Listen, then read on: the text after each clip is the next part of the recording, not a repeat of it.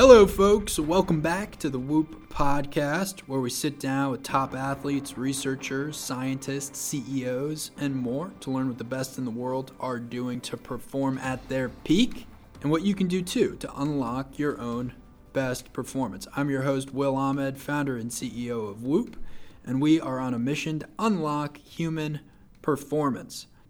On this week's episode, I am joined by the talented and the humble Matt Mullenweg, the founder and developer of WordPress and the CEO of Automattic.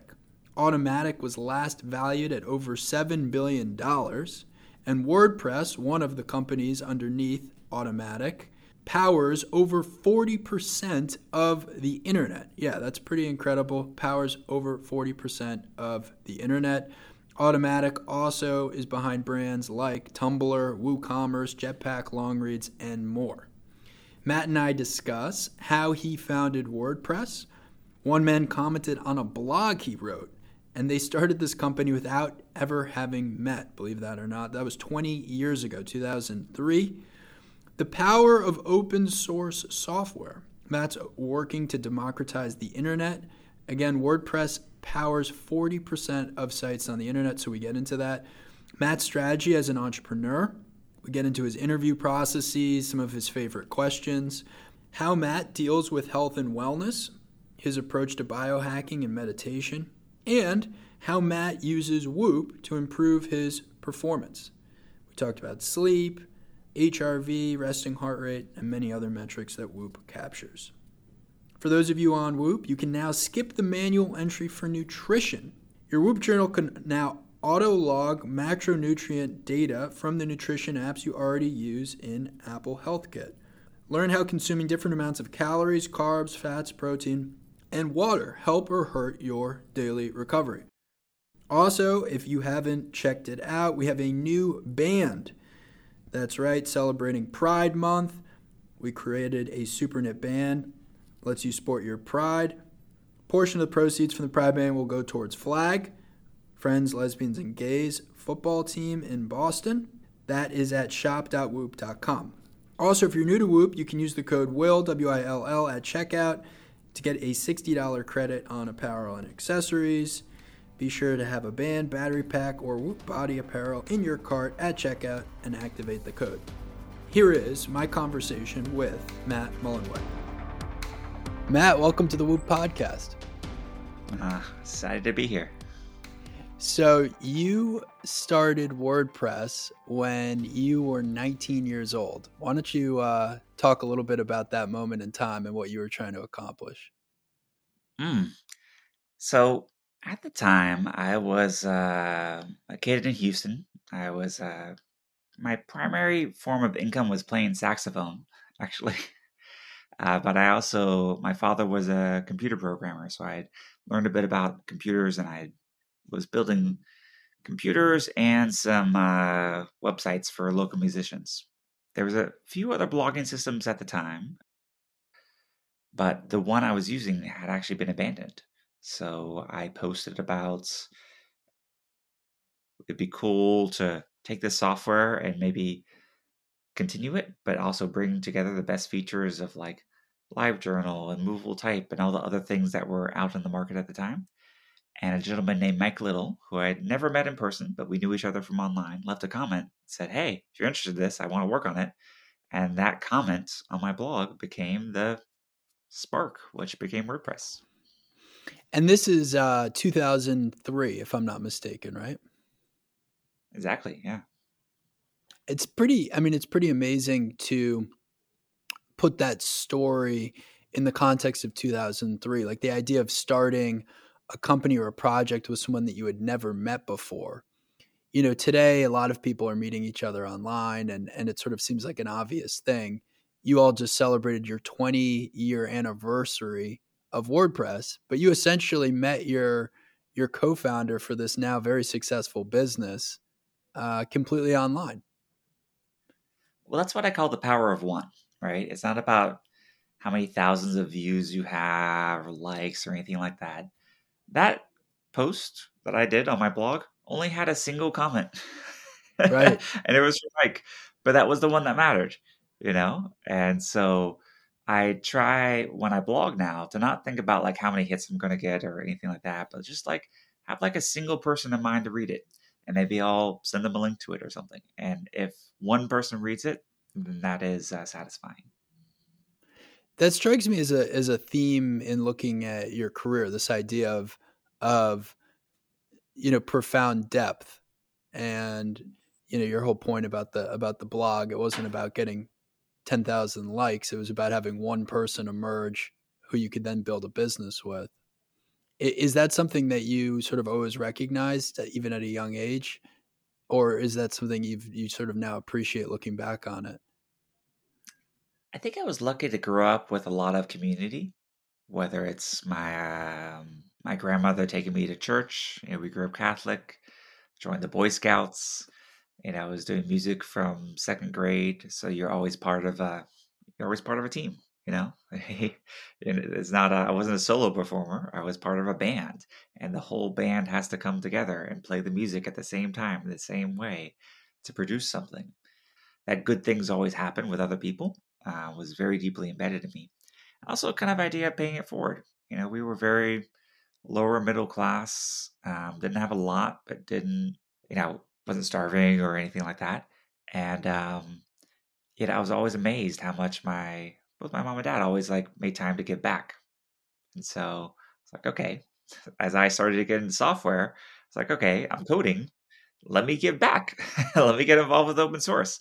And this idea that open source is software that belongs to all of us and that we can come together as a community and create it together and it belongs to all of us was just so invigorating to me. I was like, why would you do anything else?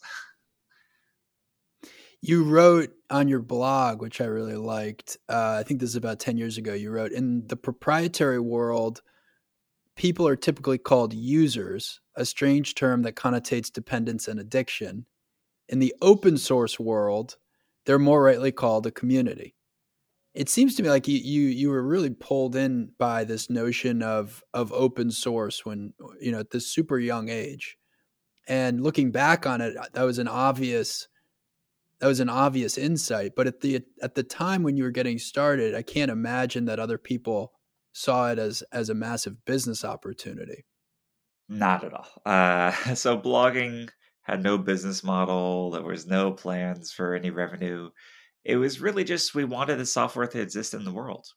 And Mike and I had an idea for some different things our software would do versus the other things in the market, and I had friends, and I was doing this software, but it was always for my friends, and it wasn't like I was making the software abstractly for like a market or like a customer profile or something. It was like, no, I want my friend Julie, who's an artist, to write a blog. I want her. She's using LiveJournal. I want her to use my software instead. So like, how do I make it so that like she will switch over to this? That was that customer centricity was, I think, a big part of early success. And actually, something funnily now that later I went out and found a company called Automatic, commercialized WordPress. It's now 2,000 people. My biggest focus this year for this 2,000 person company is how to make us the most radically customer centric company in the world. Like, how do we really not care about our org chart, our divisions, our technology stack, whatever? How do we make it all about the customer journey? Well, it's amazing that this initially kind of innocent open source project has grown into. I think your business was last valued at over $7 billion. You've got 2,000 people that are working for you.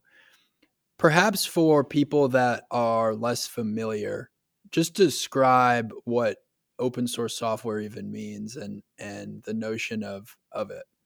Sure. So you've all, whenever you sign up for like a new application or something, remember that long list of legalese that you click accept on, terms of service and stuff?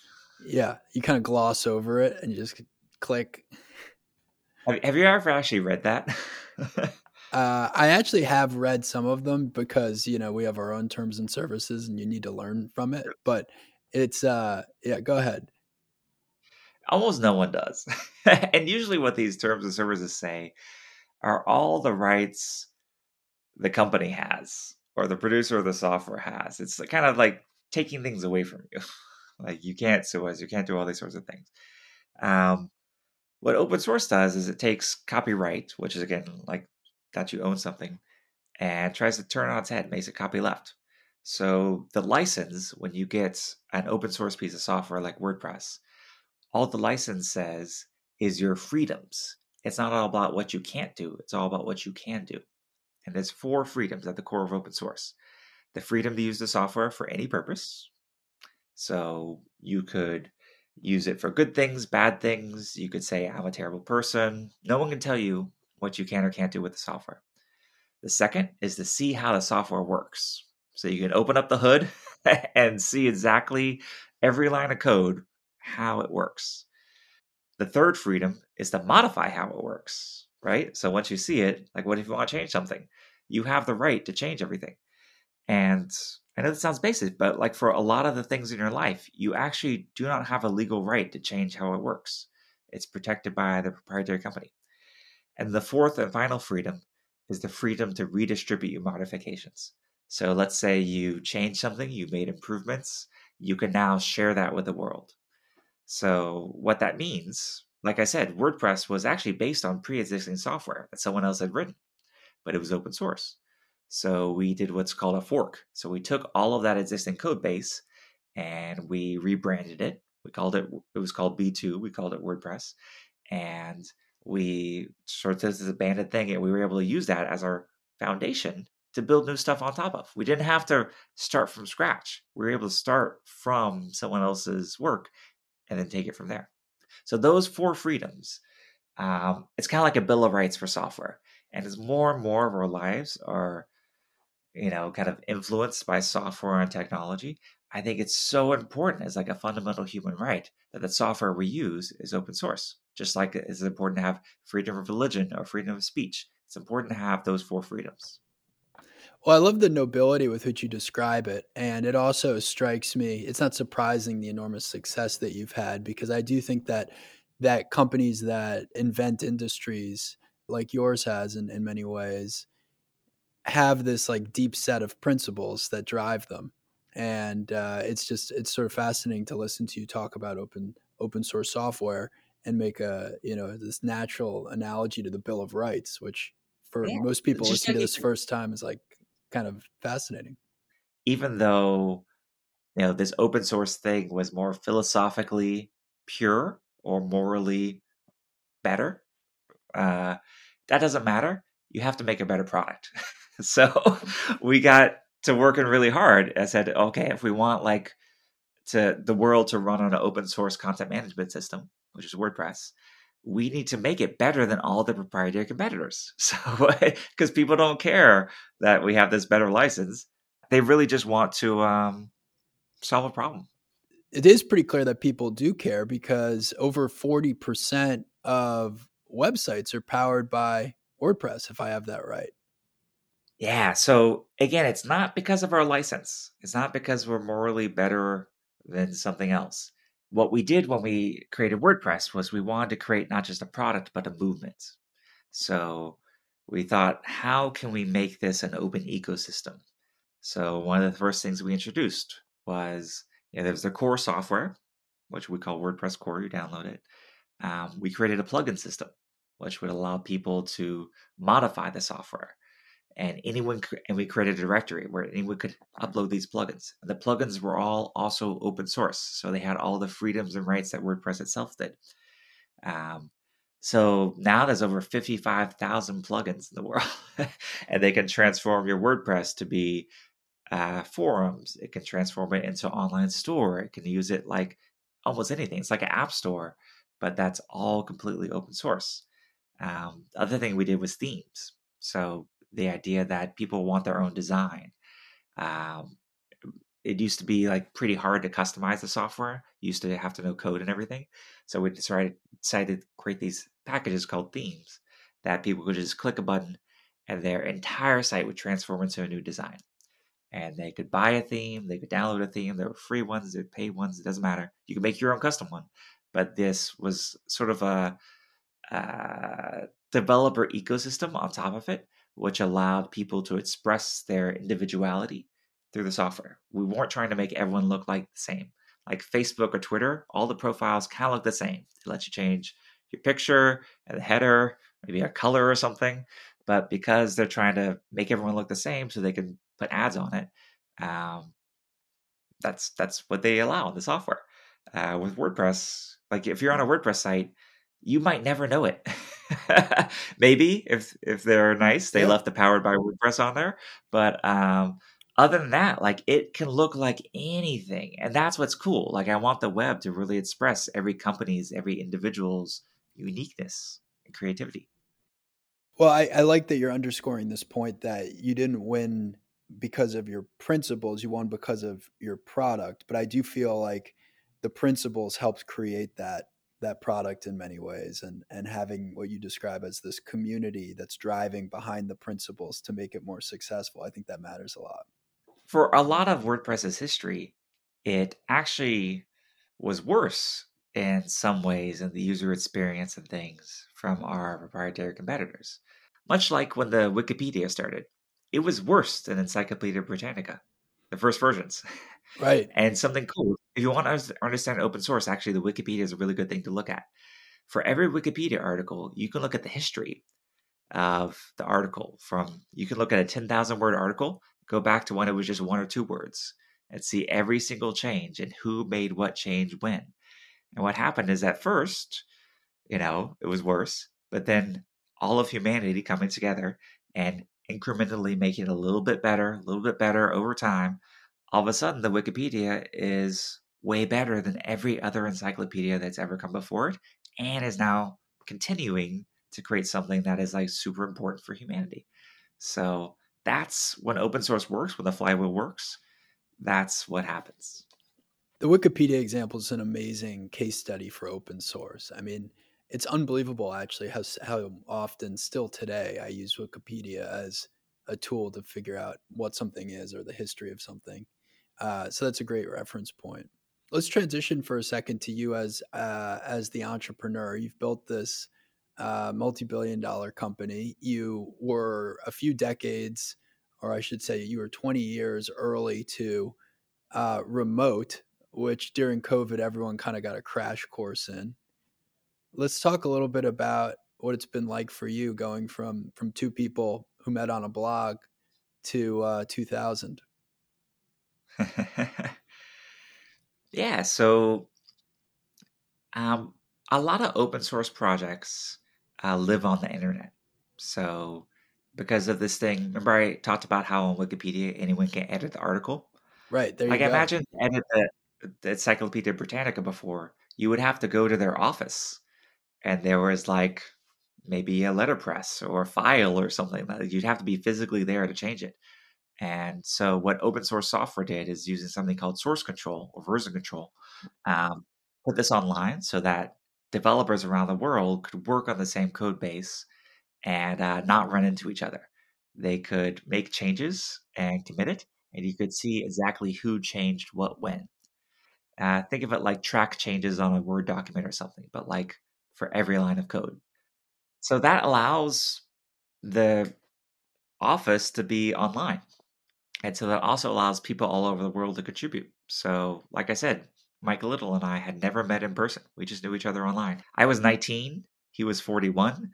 I was in Houston, he was in the United Kingdom. Like, we had nothing in common except this kind of shared passion, and we were able to work side by side online every day.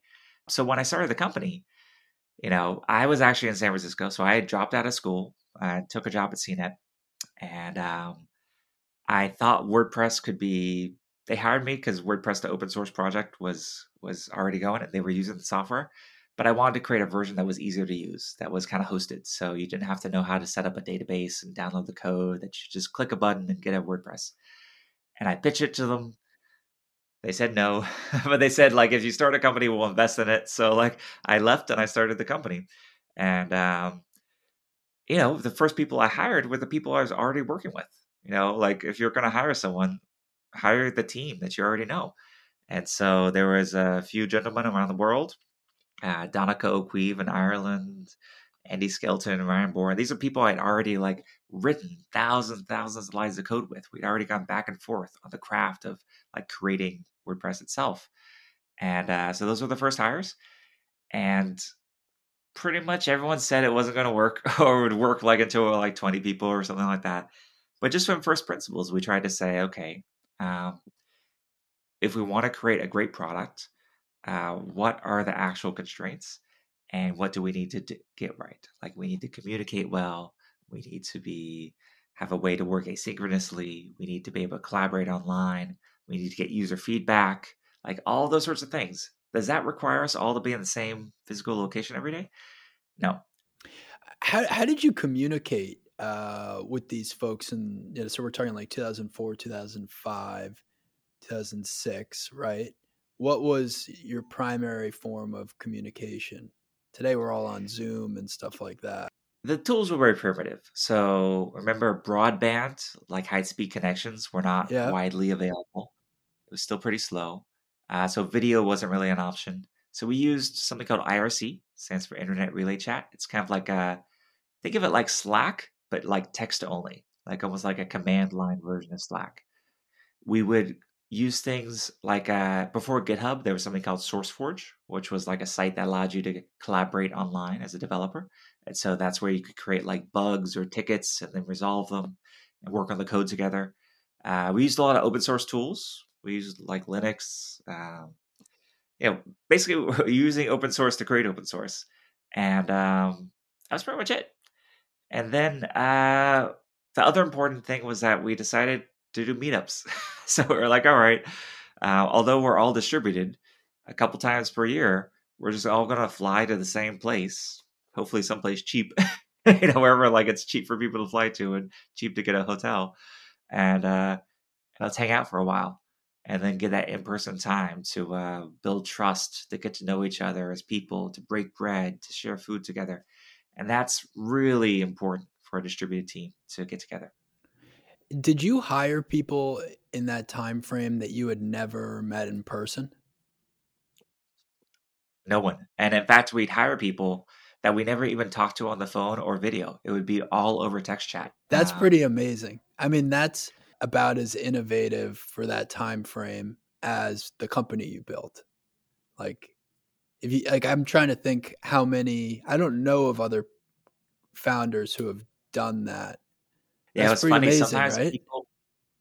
people's families would not think it was a real job. They were like, wait, you never met anyone? You never flew anywhere? You got hired? Is this like a real thing? Is this a scam? Yeah. Uh, but it was one of those things, like how we worked together every day was online. We were chatting with each other. We were committing code. So we interviewed like we hired. And actually, for the first 1,000 people we hired, I did the final chat. So whatever the interview process was, I did the very final chat with each person. I had to stop that once we started hiring, 700 people a year or something like so. Like, Right. I Sure. couldn't Yeah. keep up with it. Uh, but uh, but yeah, it was nice. I like doing it on text, and you know what that allows as well is interviews are hard. By the way, like True. by the way, when I was 20, I was not good at public speaking or talking on the fly or anything like that. Like I've had to develop those skills over the years. And so, like, someone could be really brilliant, but maybe they're an introvert, maybe they're shy, maybe they can't think on their feet. Um, so, like that in-person interview or coding on a whiteboard seems like not actually what we'd be doing day to day. Like, never in my life as a developer was someone like, okay, quick, write on a whiteboard this code, and now it has to like you can use Google, you can look stuff up, you can be asynchronous, like so part of the beauty of these text chats is they will allow people to really think about their answers. They could think about it. They don't have to answer right away. They could take 5 minutes to craft an answer. They could ask a friend. They could walk around. They could Google stuff. It allowed people whose spoken English was not very strong to still really show up. It was actually funny. Later, I would meet colleagues in person and have trouble understanding them because like their Right. Because their accent English was so wasn't that good. strong Yeah. or the spoken English was just not as fluent. But on written English, they could, that was what we were hiring for. Like written English was a really important skill for us, but like it doesn't matter to me how you speak or not. Like it's all how you can write. So it allowed us to get kind of diamonds in the rough or find undiscovered talent.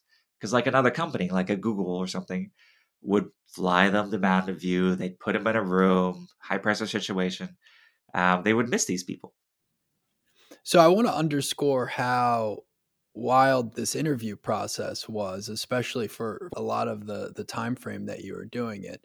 You literally would interview people, and it was primarily a text chat, so to speak. And it also didn't have a specified time interval, if I'm understanding this correctly. Yeah, it was just kind of open ended, and um, yeah, sometimes it would, because I was also doing other stuff, so I would be asynchronous too. But And what, sometimes it would take an hour or two. Sometimes it would take a day or two. okay, so the high end of it would be like a day or two. Yeah, that probably wasn't that common because, like, and at the end of it, if I decided the person was, met the bar of excellence that we want to maintain on automatic, I would make them an offer and, give them a title and a salary and everything like that. And then they could consider that in written form and take their time. And in terms of the type of questions that you were asking, I mean, assuming they'd gotten to you at that stage, they'd probably had there had been some process around code and their sort of basic abilities. What would be questions that you would be asking? Oh, that's a little proprietary, but I do Oh, have, okay. I'll share some of them. So basically, what I would be looking for is the four things that you can't teach. I believe that people can learn pretty much anything, but you can't teach work ethic, taste, integrity, and curiosity. Hmm. Um, my experience, people come to a job with those or not. So I would try to ask questions that would tease out those things.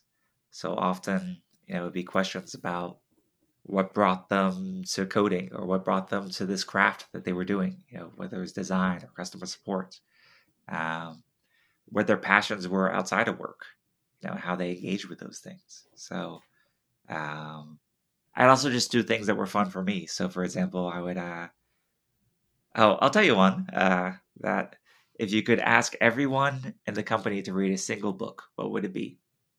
That's a good question. If I ask you that question, what would be the answer? Oh, it's changed over the years. My old answer used to actually be Black Swan by Nassim Taleb. Great book. Um, but it might be Drive by Daniel Pink. Like it would change over the years. But so these are questions with no right or wrong answer. And sometimes people might say it's not a book. It needs to be an article or listen to this podcast. Some people would say the Bible. Some people would say like they could bring whatever they want. There was no right or wrong answers. But I wanted to hear their thought process. And also selfishly, I wanted to know what book they would pick because I wanted to read those. So it became my reading list. And it was a great way to also like build our culture. Like I was trying to get all the wisdom from all the people we were hiring. What's a great question to screen for work ethic? I bring it up, and I'm so curious about your interview process because I'm I'm probably on the other end of the spectrum of what you're describing, where I get a lot of value from meeting someone in person. I also feel like I get an enormous amount of information from meeting someone in person. And You do. work ethic falls under a category of something that you can really feel on someone, I think. And it's interesting to me the idea of unpacking it solely over text. Now, maybe you have an advantage in that you've already seen them pumping code out, and so you've already gotten Yeah. like a lens into their work ethic or their throughput. But to So me, that's it's actually a good yeah. thing Go to ahead. bring up. So prior to my final chat, um, because we were hiring people all over the world, we weren't able to look at resumes or credentials like a normal company would. Because I don't know what the best technical college is in Pakistan. Like what's the Harvard of Myanmar? I don't know. So like, and also I dropped out of college. So like, why are we like looking at these other credentials or years of experience as like ways to hire someone? So what we did was we created something called a trial project, where everyone who came in, we would pay them $25 an hour to do a little bit of work. And obviously this work wasn't something we were actually going to use. It was kind of like a sort of standardized thing. And for different roles, it would be hard to create a trial project. But like if you were coming as customer support, we would have the answer customer tickets.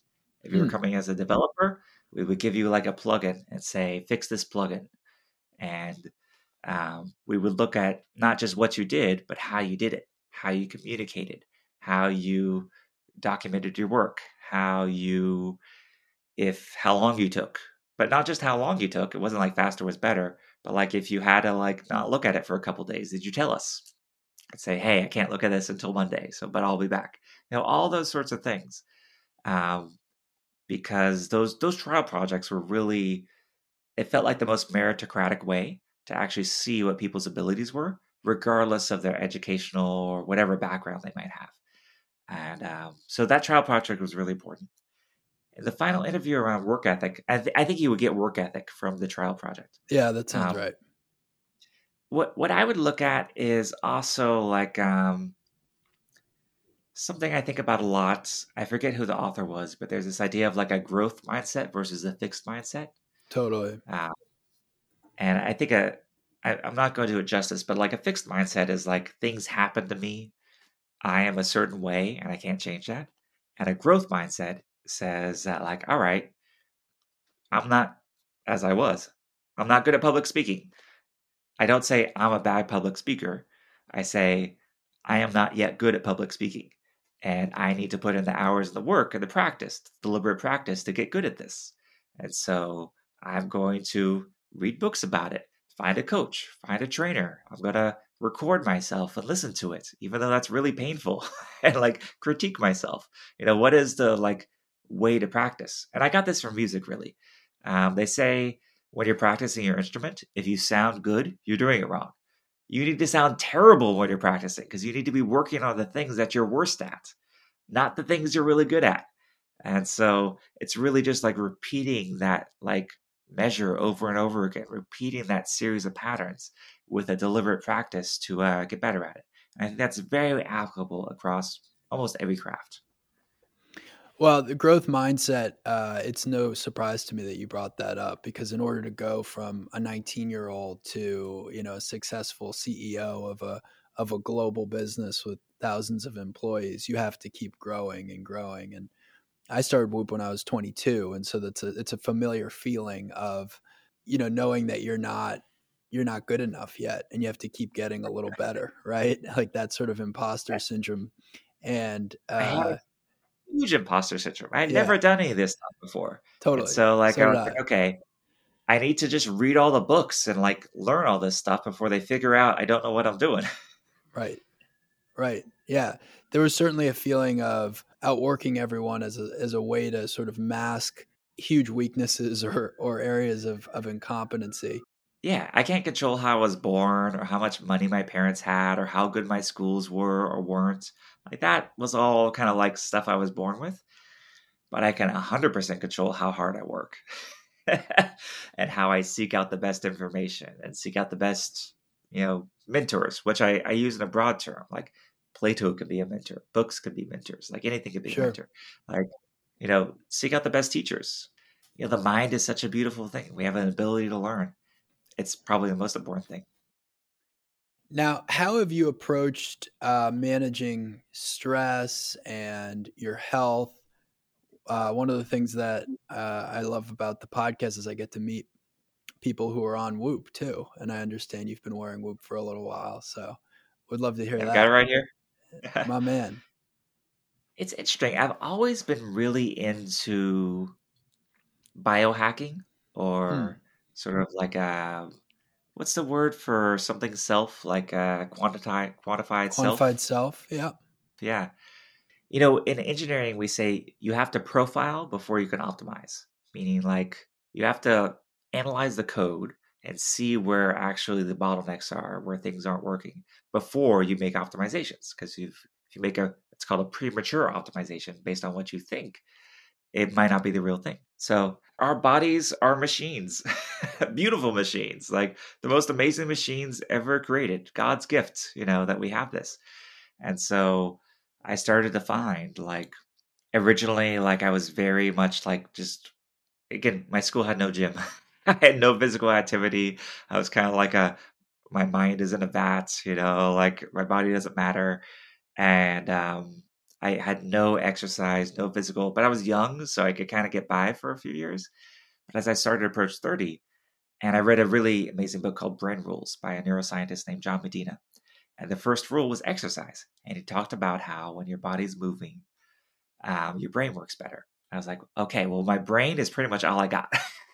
My brain and my hands are my money makers. So if I want my brain to work better, maybe I need to exercise. And I was very lucky that one of my early friends, like as he was just getting started, was Tim Ferriss. And so, as he did the 4-hour work week and like the 4-hour body, he was always talking about optimization and health and everything like that. And so, he would test stuff out on me.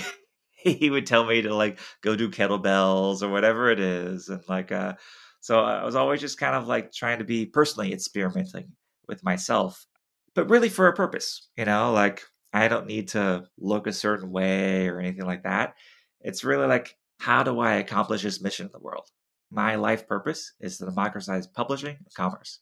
So I want to create the open source standard that, you know, hopefully 100% of the web runs on someday, that humanity can build on, and then we can build stuff on top of that. So how do I serve that best? And my mental clarity, how I show up, everything like that is really, really important. Well, in Whoop terms, we describe it as manage what you measure.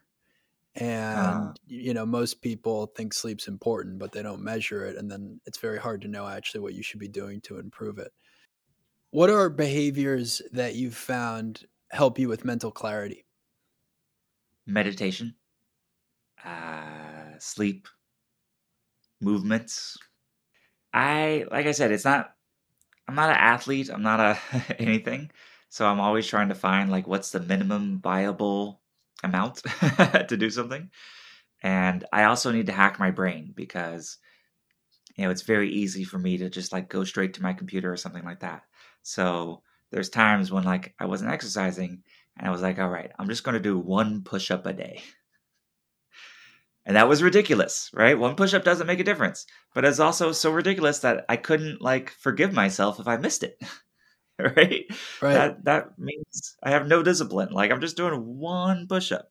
So I try to look for things that are like the 7-minute workouts or something that's currently in my life is sun salutations. I learned this from Leila Jaina.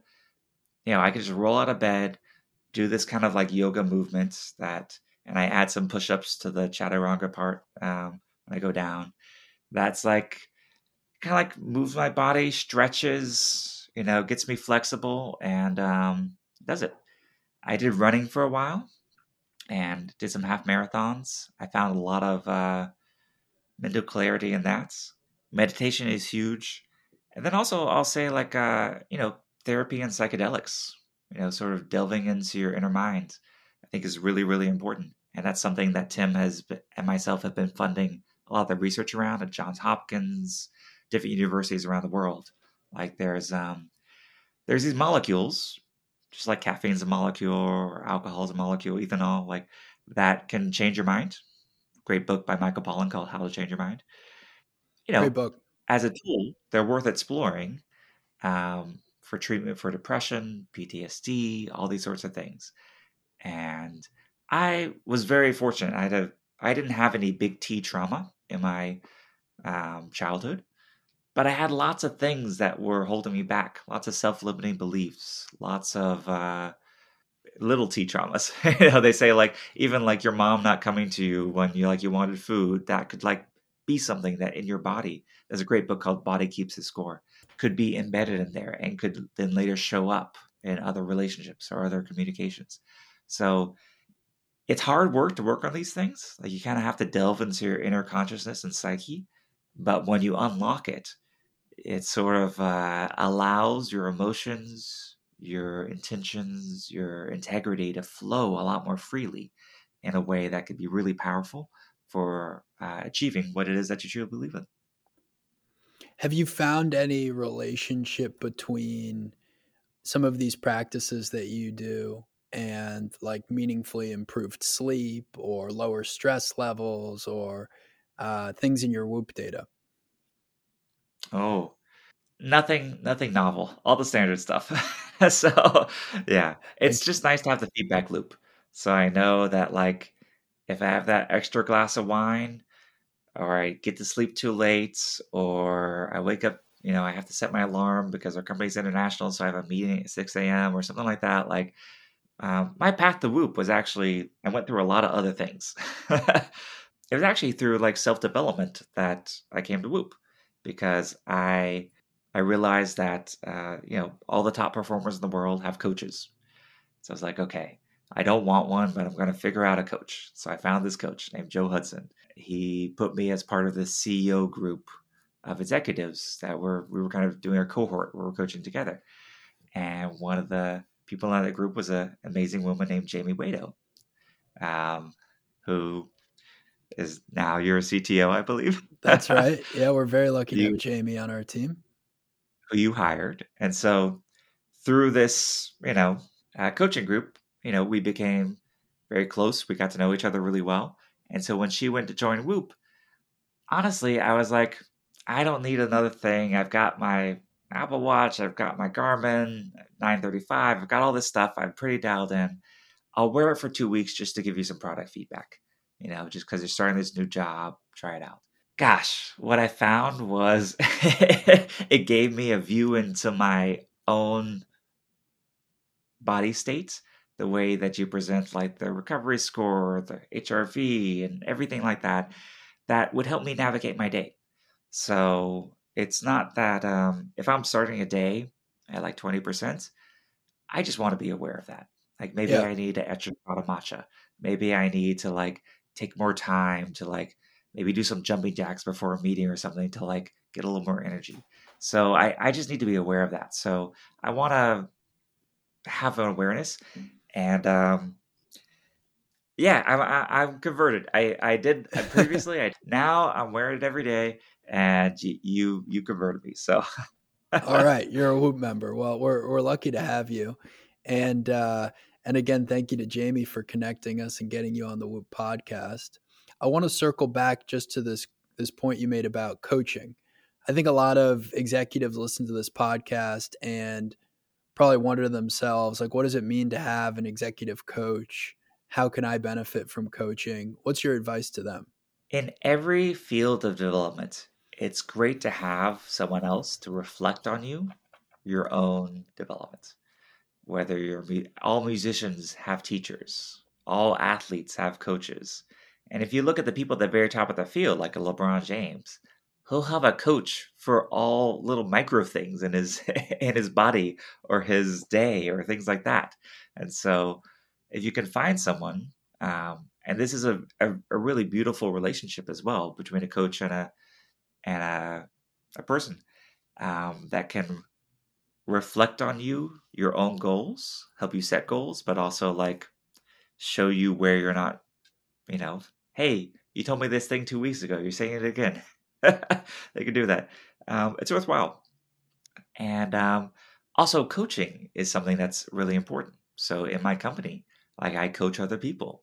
And so by being coached, it makes me better at helping other people navigate through situations. So it's one of those things like learning is really important, as equally important as teaching. And you don't really know something until you teach it. So I feel like that the practice and craft of coaching is something that everyone should incorporate into their life. You strike me as someone listening to you that has a very sort of dialed in routine. Like, I bet you have a great morning routine, a great evening routine. Can you speak a little bit about what those practices might look like? I've gone through phases where I was like super rigorous and had like a crazy thing. I'm not in one of those phases right now, to be honest. That's good too. My role right now at Automatic is um, we're trying to create like a digital Berkshire Hathaway. And so my day to day can be very different, So I'm being drawn across the 2,000 people to maybe it's a project, maybe it's an acquisition, maybe it's an investor, maybe it's everything. So my days, no 2 days look alike. But what I'm trying to do is give myself as much freedom and autonomy in my day. Like not too many standing meetings or anything like that. I basically have almost no standing meetings. To work on whatever seems to be the most important thing. And that is where I've ended up. But also, like, I think there's also different approaches for different times. Like, there's been times in our company history where it's like, all right, we need to be super ultra disciplined. And so we need to crank out these 5 things. Let's, have a standing meeting at 7 a.m. every day. And so think of these different approaches, not as one is right or wrong, but they have different trade-offs. Just like every organizational structure, it's a series of trade-offs. What trade-offs are you making, and what are you prioritizing in how you work?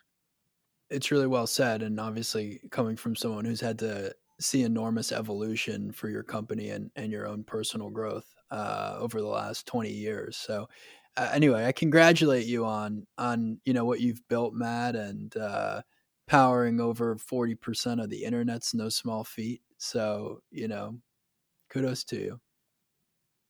Thank you so much. And thank you so much for creating a product that has really enhanced my life. The feedback mechanism of the Whoop. And I really appreciate the attention to detail, how the app works, like everything. And so when Jamie joined the company, I knew to take it seriously. I had previously ignored the product, and I see why she joined. You've got something really special there, and I can't wait to see how that improves humanity, right? Because every person who's using this and improving their life is then going to have like a better impact on everything else they do. Well, it is rewarding to work for a company that has a very clear mission, and so I admire that you have that, and I certainly feel that way about Whoop and our mission to unlock human performance. Well, Matt, this has been terrific. It's been a real pleasure having you on the Whoop podcast, and thank you also for being a Whoop member. Thank you. Thank you to Matt Mullenweg for coming on the Whoop podcast. Big thank you to our CTO, Jamie Wado, for getting him on the podcast and connecting us. If you enjoyed this episode of the podcast, be sure to leave a rating or review. Check us out on social at Whoop, at Will Ahmed. If you have a question you want to see answered on the podcast, email us, podcast@whoop.com. Call us, 508-443-4952. We'll answer your questions on a future episode. Go to shop.whoop.com, grab the new Pride Band. New members can use the code WILL, WILL, to get a $60 credit on Whoop accessories. And that's a wrap for this week. Thank you all for listening. We'll catch you next week on the Whoop podcast. Stay healthy and stay in the green.